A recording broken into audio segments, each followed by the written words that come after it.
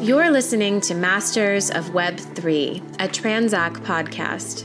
Join your hosts, Sammy Start, Transak co-founder and CEO, and me, former CNBC money journalist Megan DiMatteo, for an exclusive look into the stories behind the world's most well-known Web3 startups. Every episode, we conduct interviews with the high-profile founders, developers, and innovators building the world's most widely adopted blockchain protocols. We want you to hear about the highs and lows experienced along the founder's journey in the crypto space, from the people behind the tech that's changing our world, and get a 360-degree look at how blockchain innovation is disrupting the internet as we know it. So, welcome to Masters of Web 3.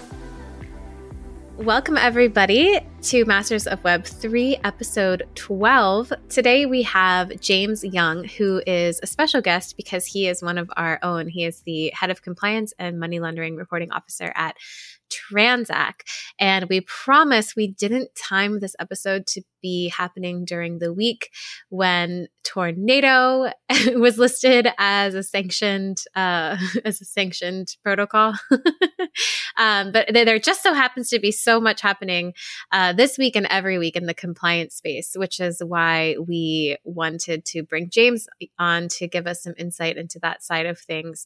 For our audience is full of developers and aspiring founders and aspiring crypto professionals. And there's so much to wrap your head around with this topic. So James, we're so happy to have you. We're really lucky to have you. And I'm going to pick your brain for the next hour so that our audience can get some insight into like the things they have to think about to start these companies in a way that's legal, ethical, and compliant with all the many governing and regulatory bodies that are out there. So welcome. Thanks for being here. Do you want to say hello?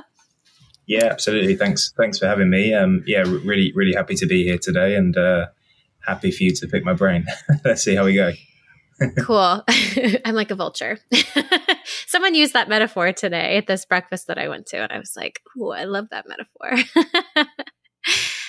Cool. Well, why don't you just give us like a quick introduction to who you are, and then I'll go for it.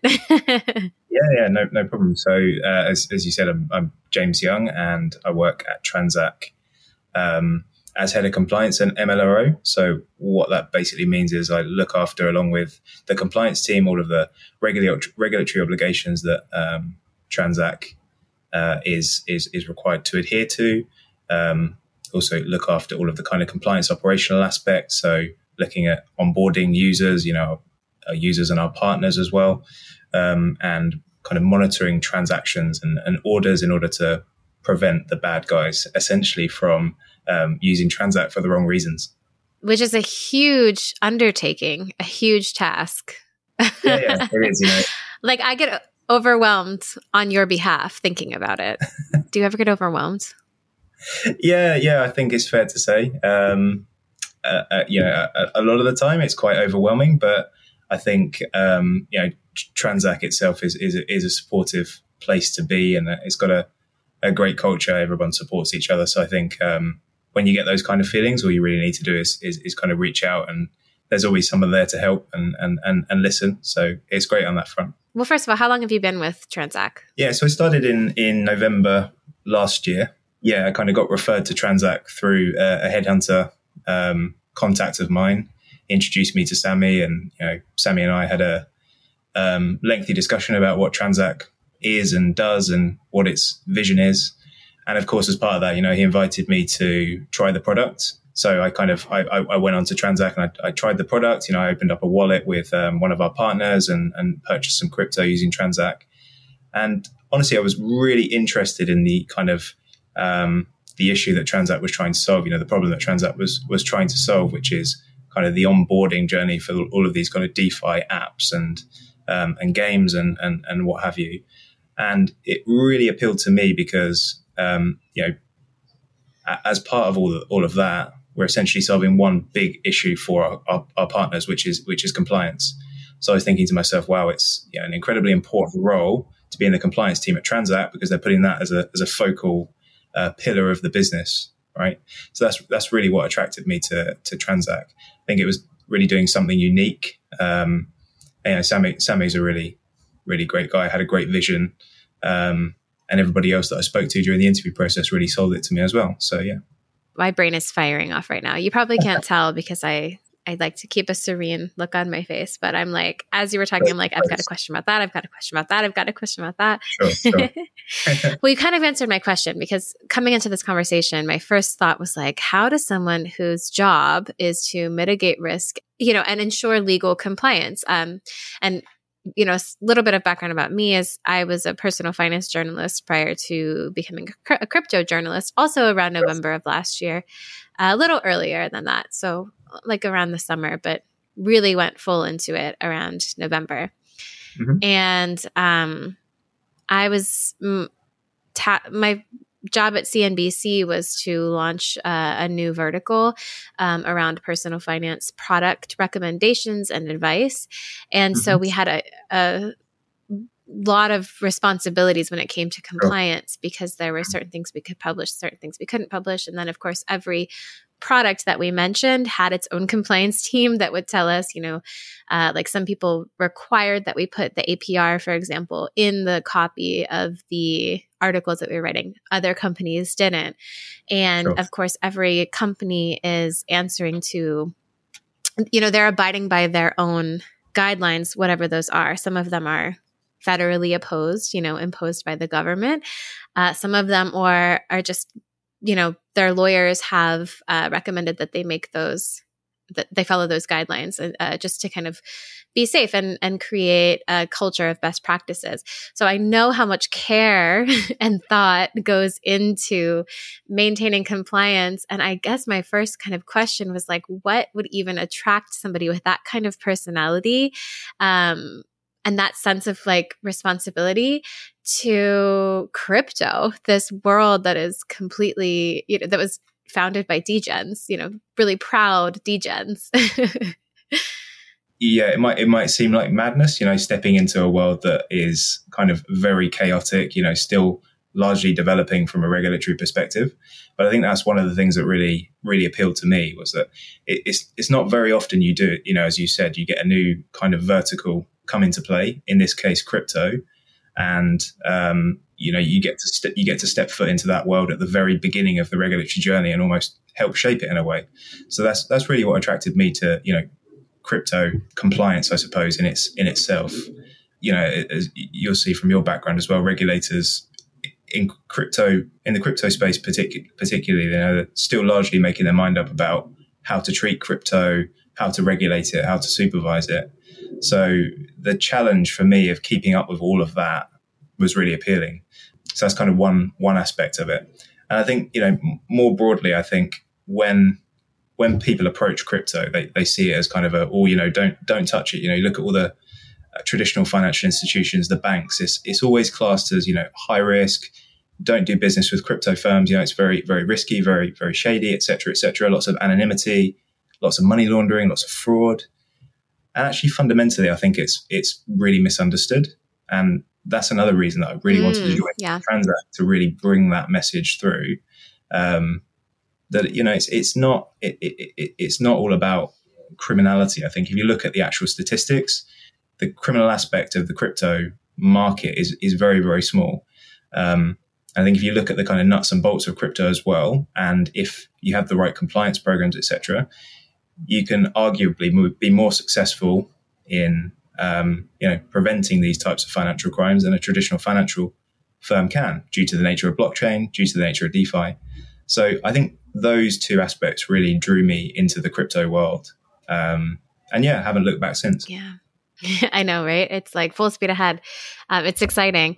Now, when you say like that the nature of blockchain actually creates, more transparency, you're talking about the fact that it's a public permissionless ledger upon which all of the transactions are logged. So from a compliance perspective, it's really just a matter of like professionals and users like becoming literate in how blockchain works and understanding how to access that data, how to work with that data, because it really is all there. And I agree with you. I think a lot of people think it's misunderstood because of, money laundering and what have you. But anonymity, which is something that is, I think, I would say a value of the crypto world, right? Like people can have an anonymous wallet, and they don't necessarily have to have their name associated to that wallet.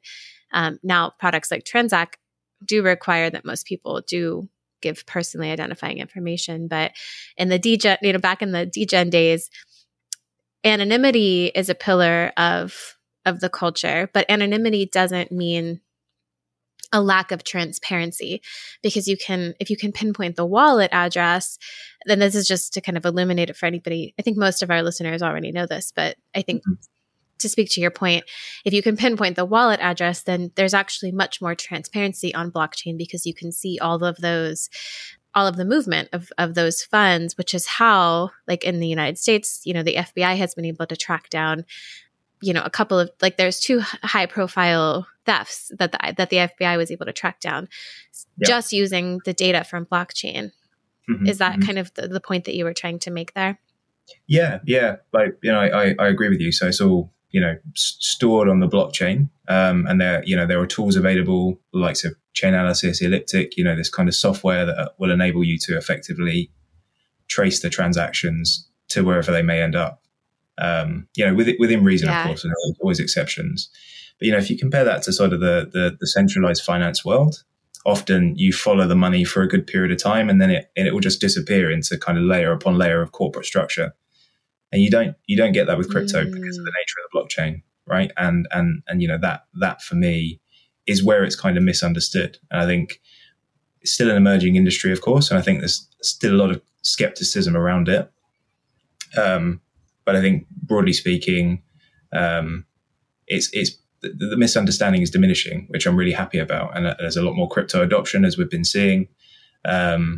A lot more kind of emphasis placed on compliance, both from regulators and the industry itself.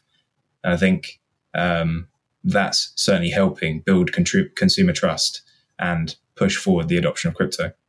So I want to ask you your thoughts about this whole tornado debacle, but we'll talk about that, I think, a little bit later, because I agree with you. I think as a whole, more people are becoming aware of it. There is more understanding of it, but it's like with everything that there's ups and downs, right? There's forward momentum, and then there's like these big moments of like, what's happening, and chaos ensues, and then people kind of process that, and then there's more forward momentum, and I think we are moving the needle, but this happens to be a really crazy week.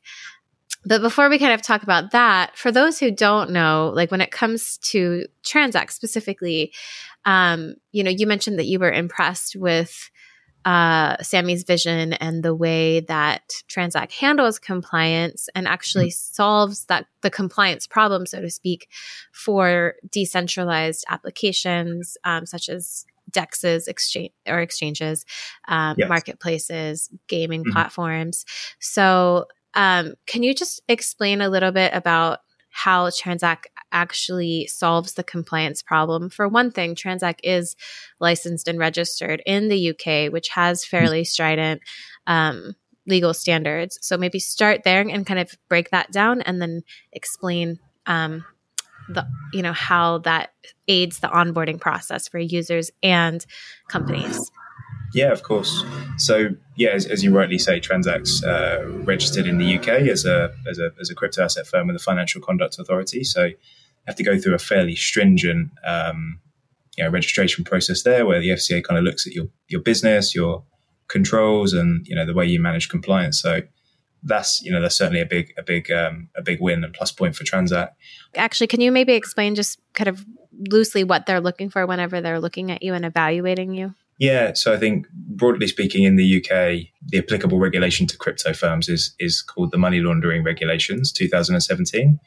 And the FCA will essentially want to deep dive into your firm, right, and understand how you comply with that specific regulation. And there'll be more stringent requirements as kind of time goes on. And so then you were saying how that relates to the actual functionality of Transak and how Transak actually plugs into the onboarding process. Yeah, exactly. So I guess you think of Transak as almost the middleman or the middle person between these apps, in the kind of crypto market, and the end users that really want to use these apps. I think the way I kind of look at it is, you have a particular app. It might be a game, or it might be a decentralized game, or a decentralized wallet application, or anything where a user has to essentially purchase crypto in order to interact with that particular application or protocol. So a traditional flow might look like the user has to go to some wallet provider, open a wallet, connect that wallet to the protocol, go back to some exchange, purchase the applicable crypto, put it into the wallet, and then use the protocol. Right. So Transak essentially simplifies that, right, by being in the middle. So we integrate with the apps on the one side, and then the apps, they leverage our user onboarding and our KYC checks and all of that kind of great stuff. The users essentially visit, the apps, and they're able to connect with that particular wallet to the app, and then use Transak to purchase the crypto in a very seamless way, so that there's not all this kind of hopping around. So I think that kind of solves one aspect, which is the user onboarding journey, if you like. And then from a compliance perspective, on behalf of the partner, we'll take care of half of the app. We'll take care of all of the compliance requirements. So we'll look at the KYC, making sure that the particular user fulfills all of the necessary regulatory requirements when they onboard. And then on an ongoing basis, we'll monitor that user's transactions just to make sure that there's nothing, illicit or kind of shady going on. So that's how I'd kind of summarize us taking care of the compliance requirements on behalf of the applications that we serve. Are there apps or dApps that from a compliance perspective don't make the cut? Like, are there some that don't meet the standards, like Transak standards? Yeah, no, sure. So I think some will struggle to meet the regulatory requirements and therefore our standards. That's kind of the way I put it. A particular challenge with, for example, decentralized autonomous organizations, right? DAOs. They're typically community run. They don't have any kind of legal entity. They don't have any one person governing the structure or a team governing the structure. Community led, community run. So that presents some particularly interesting challenges from a regulatory perspective. Yeah, well, but Transak does have some DAO partners, right? Like, for example, we had Weso from Beefy on. Beefy's a DEX. A DEX, for those who don't know, is a decentralized exchange, and it's usually a place where you can swap tokens. And the way that they describe it is like an optimization protocol. So they allow you to swap tokens based on the or coins based on the tokens or the coins that you want, because often in different ecosystems you can only choose between some. So they allow you to optimize and get the yield that you want in the most seamless way. Anyway, it's a decentralized exchange, or a DEX, and it's run by a DAO, as James said, a decentralized autonomous organization. So Beefy is a Transak partner, from my understanding. And how do you deal with that? I know that you can't do workarounds when it comes to compliance, but there has to be almost like a translation or an interpretation that has to happen, right? Because it's not a corporation, but there are people behind it. These people are not employees. They are contributors. Some of them go by pseudonyms, but you can track their activity with their wallets if they're willing to make all of their votes and wallet activity publicly available on chain. So how do you kind of translate that? And are you able to do that in a way that meets the regulatory requirements? Yeah, I think oftentimes the answer to that question is no. So, typically, if we're approached by a DAO, we may have to say no. In some of the cases that you've mentioned, it's a case of, well, perhaps the first thing to say is that for all of our partners, they're all required to undergo a very extensive due diligence process, right? So we make sure that they very much meet the regulatory requirements, and not just barely meet the regulatory requirements, very much meet the regulatory requirements. Okay. So with DAOs, as I said, that proves a bit challenging. And any DAOs that have been onboarded in the past have been subject to those very same regulatory requirements, those very same high standards. And in the event that they can't meet those standards, unfortunately, we have to say no to them. So, Transak is very much compliance first. without exception. And we'll always apply that gold standard to the business and the markets that we go into, even if the market or the particular business in itself has a lower kind of threshold. That must get hard. Yeah, Seems like a lot of work. Yeah, no, for sure. Yeah, it presents its challenges, and I think just to add to that point around, in traditional financial institutions, right? You kind of the businesses broadly that you're dealing with, right? If you're in a bank, your customer base, you know what you're going to be faced with, what kind of things they're going to approach you with, right?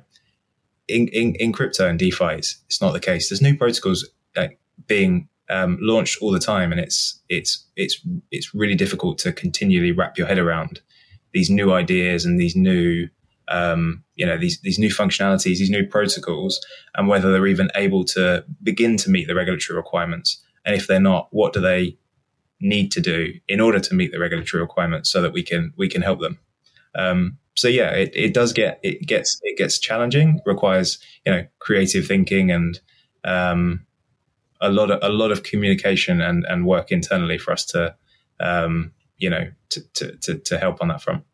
I mean, I guess you can't really prepare for everything, and there's so many unknowns in crypto. A big example is, I live in the US, so I think about things in terms of the news that's happening here. And it just came out last week that the SEC has now ruled something like 8 or 9 cryptocurrencies as securities.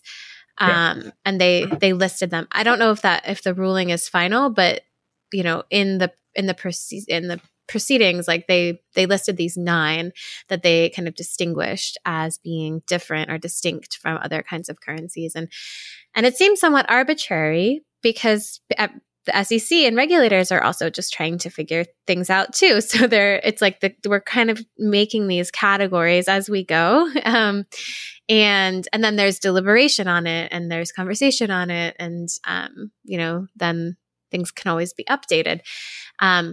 Another big one that just kind of rocked my social media feed yesterday was the fact that the Tornado protocol, which is used in some cases for money laundering, but in a lot of cases simply just as a privacy measure, from my understanding, which is a way that people can on-ramp their money and then kind of swirl it all around like a tornado, like the name implies, in order to anonymize that data so that it can't be tracked as easily. I think I've heard of this as washing it too, maybe. And it does sound very much like money laundering.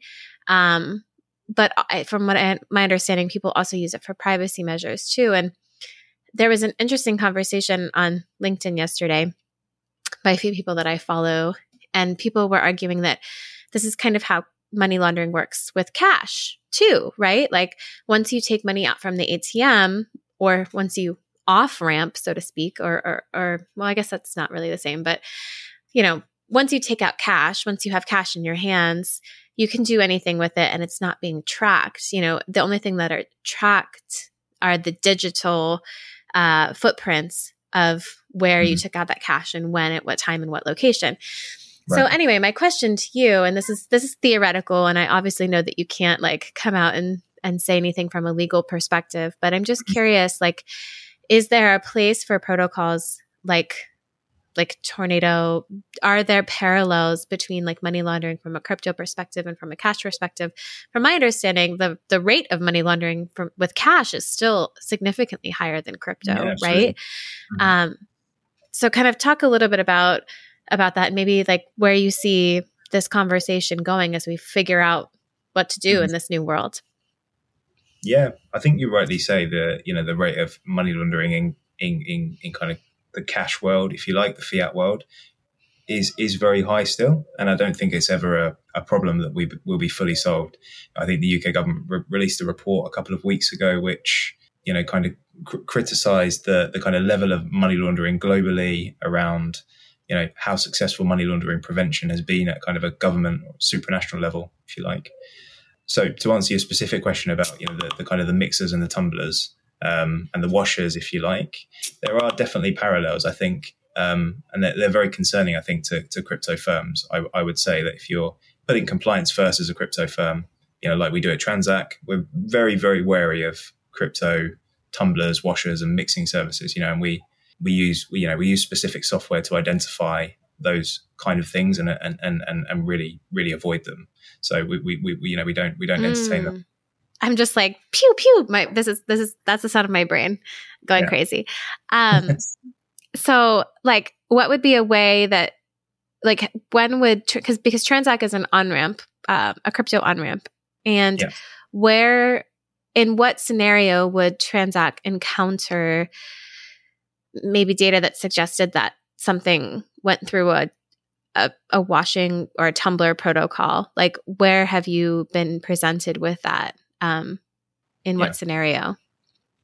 Yeah. So as I mentioned before, right, we quite vigorously monitor the transactions of our users, not from a anti-privacy perspective, but just to keep them safe from fraud, to keep the company safe from any instances of money laundering and breaches of any compliance or regulatory obligations.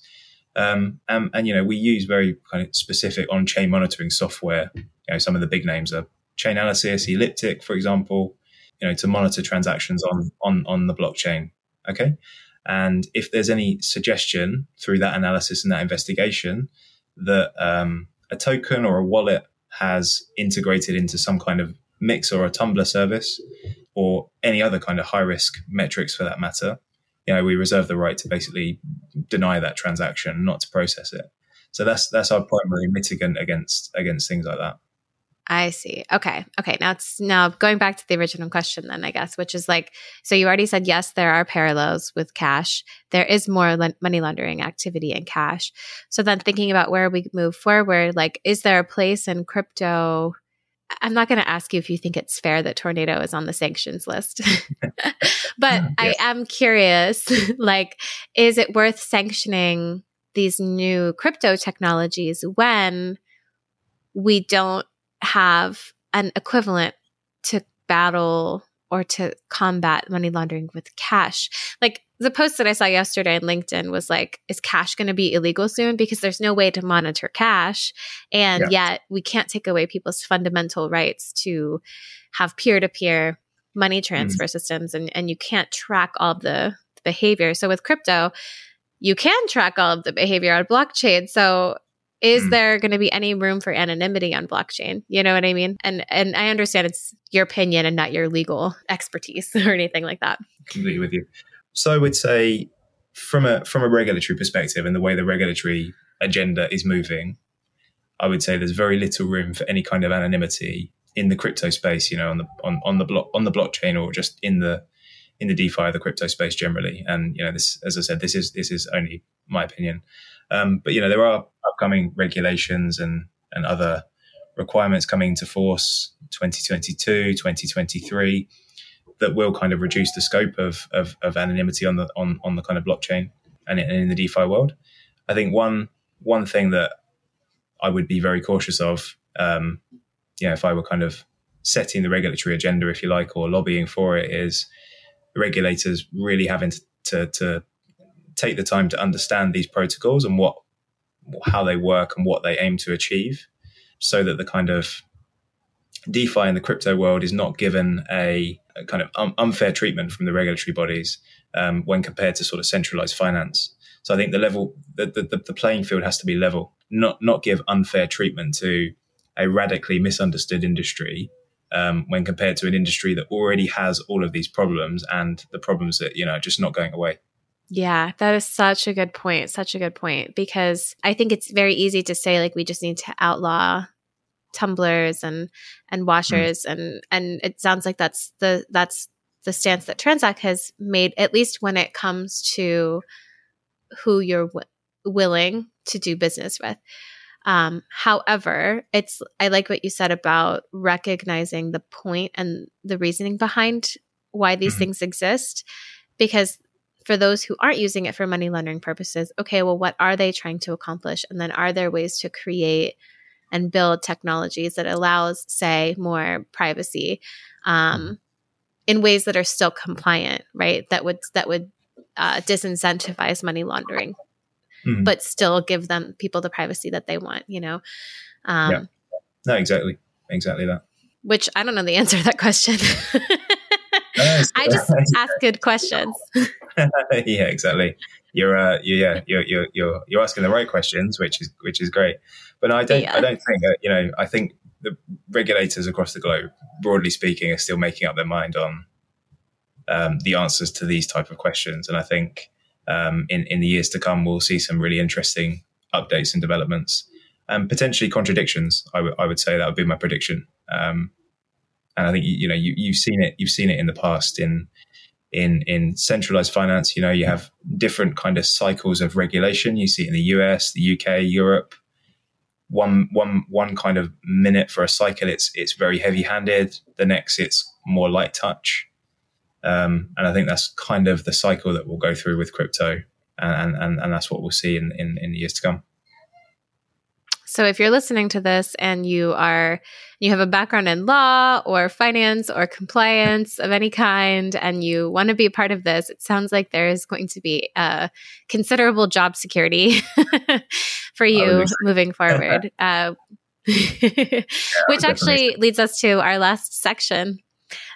James, I would love to talk to you a little bit about how you got to where you are, and I guess like your advice for people who are on their career path and they would like to be a part of building this and be a part of this conversation, because as you mentioned, it is a little bit of a blue ocean right now, and we need bright minds helping to solve these problems and set the compliance and regulatory frameworks for these new technologies. So let's talk a little bit about your journey. Like, when did you first become interested in crypto? Before Transak, I was a real crypto newbie.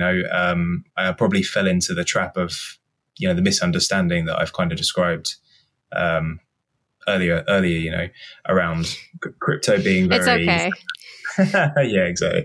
Very, very, very shady, and kind of on the kind of edge. And having worked myself in traditional finance, for a number of years, and doing kind of compliance in that space, it was always kind of something that I steer clear of. We don't want to entertain crypto firms. So yeah. I mean, here in the US, there was the Silk Road, and that was my first association with Bitcoin. Was this network where video gamers like all bought and sold drugs and paid for it with this weird technology that nobody had ever heard of, and I was like, I don't want anything to do with that. Yeah, exactly. There's a really good TV show, Startup. You've probably seen it, where that basically happens. No, I haven't. They create a cryptocurrency, and it's used to facilitate illegal activities. So yeah, you should check it out. I would love that. But yeah, as I said, I kind of fell into the trap of not really understanding crypto, properly. And then, when the role at Transak came up, I really did my research, really looked into it, tried to understand the compliance challenges and some of the challenges that crypto itself is trying to solve. And I really, really fell in love with the idea. And as I said, I never looked back since. And yeah, my background is kind of very, very traditional. I've always been in compliance. I have a legal background, so I studied law at university and did a master's in law. I did a compliance qualification. Following that, when I was kind of in the working world, I actually started at the FCA way back when. Okay. So I had a kind of good grounding on really what the regulator is about and what they're trying to. You spoke the language. Exactly, yeah, and that often helps. And then I went from there to pensions and insurance kind of compliance, and then on to kind of more of the payments, sort of more coming into kind of where I am now. So more just like remittance and payments and that kind of thing, and then eventually took the jump into crypto a little while back. So and as I said, it's been a great ride so far, and I haven't looked back. What makes a really stellar compliance officer? And then adding on to that, what makes what skills are transferable into the crypto world? Like, how does a stellar compliance officer become a stellar compliance officer in crypto? Yeah, sure. I'm going to try my best. I'm not sure I'm there yet, so let's see. Well, I'm also just trying to get a sense of like, you know, like when you were in grade school growing up, was everybody like, did you know, like, I don't know, was there always a part of you that was looking to make things secure and kind of rational and like make sense? And, yeah, like, were you always kind of like mindful and aware of the risks, and like, how did those kind of qualities translate into becoming successful in your career? Yeah, I would say that I probably am very logical by nature. Not kind of in a mathematical or engineering way, but I kind of like things to be simple, right? So that's kind of the way I try and fit compliance into the crypto world, but it never works that way. Okay, so yeah, that's helped me, and I think having an attitude of continuous learning and open-mindedness has really helped as well, to try and really understand things from the perspective of crypto and DeFi. Like what's it didn't just come around for no reason. What's the challenge that it's trying to solve? And you know what kind of the other overlaying compliance challenges, and how can they be solved? So I'd say, getting into crypto, I'd say that from the compliance perspective anyway, I think open-mindedness is absolutely key, alongside a desire to be creative in the way that you structure your solutions and your problems, solutions to problems. So I'd say those are two very key things.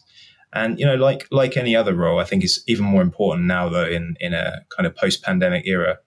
The ability to build relationships and actually get along with people really well, both internally, externally at the regulator, and with your partners. So I think it's so important, that communication element, to be able to understand what's going on, what the problems are, and then how you can ultimately look to solve them. But I would encourage anyone to really look into crypto as a career. It doesn't have to be in compliance, and you don't have to be technically minded. You don't have to be a software engineer or programmer or anything like that. There are literally hundreds of roles in the crypto and the DeFi world that you can get involved in. So get involved. I love that. And can you take us through like just a quick play-by-play of like what your day might look like? Like, how much of your time is spent on the phone with regulators or people from those offices? How much of your time is spent monitoring the Transak community and like that kind of activity? Give us like a little breakdown of what your day is like. Yeah, sure. So it sounds a bit cliche, right? But no 2 days are the same. And I think, but particularly, right, if you take a startup, which Transak, still is, or only a few years old, and overlay that with crypto, which is madness, anyway, right? As you said earlier. So really no 2 days are the same. But I think broadly speaking, a lot of my time will be talking to people internally within the business to try and get a handle of what's going on. And I kind of split that into two, right? So I'll always be very close to my team and understand what they're up to, what's going on, how I can help, really how I can create the best environment for them to do their job. I think that's fundamentally one of the key aspects of my role is really, providing that environment for them to do their very best work. So that's one aspect I really like, and one aspect I spend a lot of time doing, and really building out, the compliance framework for them to shine within and to keep the company safe. And then secondly, communicating.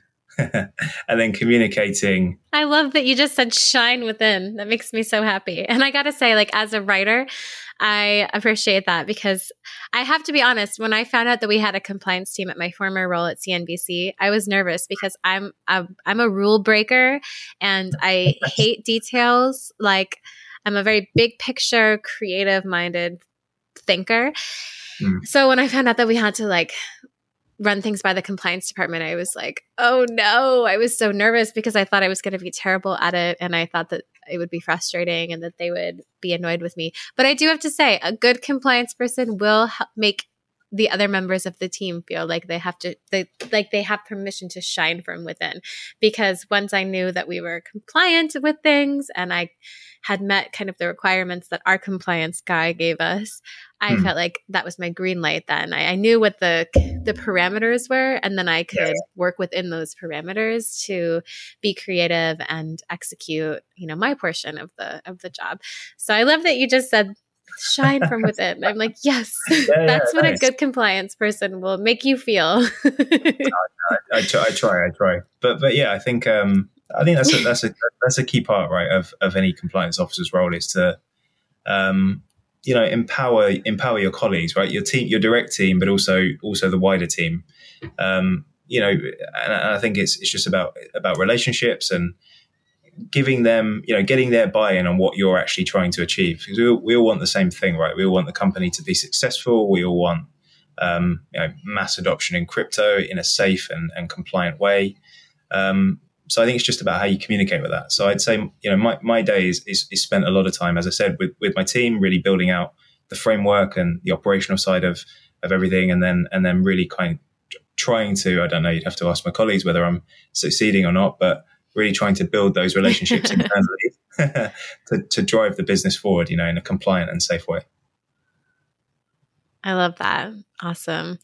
I will definitely ask Sammy. I'll follow up and make sure. But obviously, you're still here, and it seems like everyone is thrilled with you. So it seems like you're doing a wonderful job.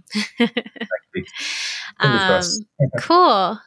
Is there anything else you would like to add before I ask you our last question? I don't think so. No, you go ahead, please. Okay. So you kind of already answered this, but I like to wrap up my interviews by asking, what does somebody need to embody, or what quality do they need to possess, or what do they need to learn in order to become the next master of Web3? You can interpret that however you like. Okay. Yeah. Interesting one. Okay. I would say, yeah. Sorry, I'm just collecting my thoughts on this. A pretty deep question. It's okay. Sorry. Yeah. No, it's fine. It's a good question to answer. I'd say firstly, I think linking back to what I said before, having that open-minded and thirst for knowledge, right? So really understanding both the industry, DeFi, Web3, all of that great stuff, really understanding it in detail at a very technical level. The old kind of saying of inch wide, mile deep, understanding it to the very, very minutiae. And then really continually learning, okay, and understanding how everything kind of works and the challenges and issues that it's trying to solve. I think that's a very good first step. And I'd say, secondly, understand your stakeholders within the industry. I think it's important to have mastery over that. So who are your key stakeholders? You've got regulators, senior management, customers, partners, all of those kind of stakeholders, and really try and understand what each one is trying to do and achieve.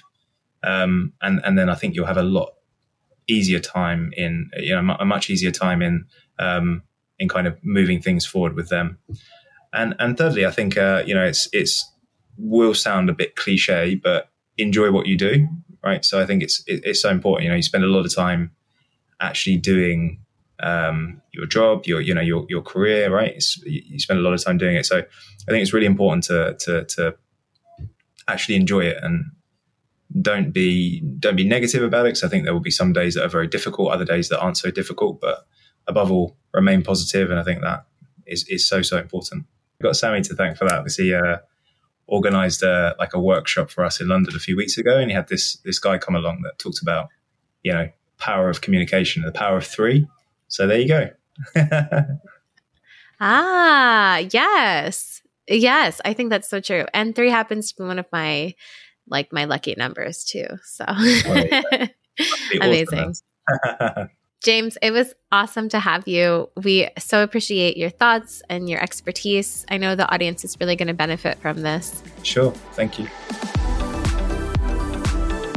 You've been listening to Masters of Web3, a Transak podcast. Stay connected with us by subscribing to the show, giving us a review, and sharing this episode with one of your friends on Twitter. We know you hang out there. If you like what you've heard, please rate the show. That helps us to keep delivering the best and latest stories on blockchain technology right to your ears. Thanks for listening. Until next time, this has been Masters of Web3.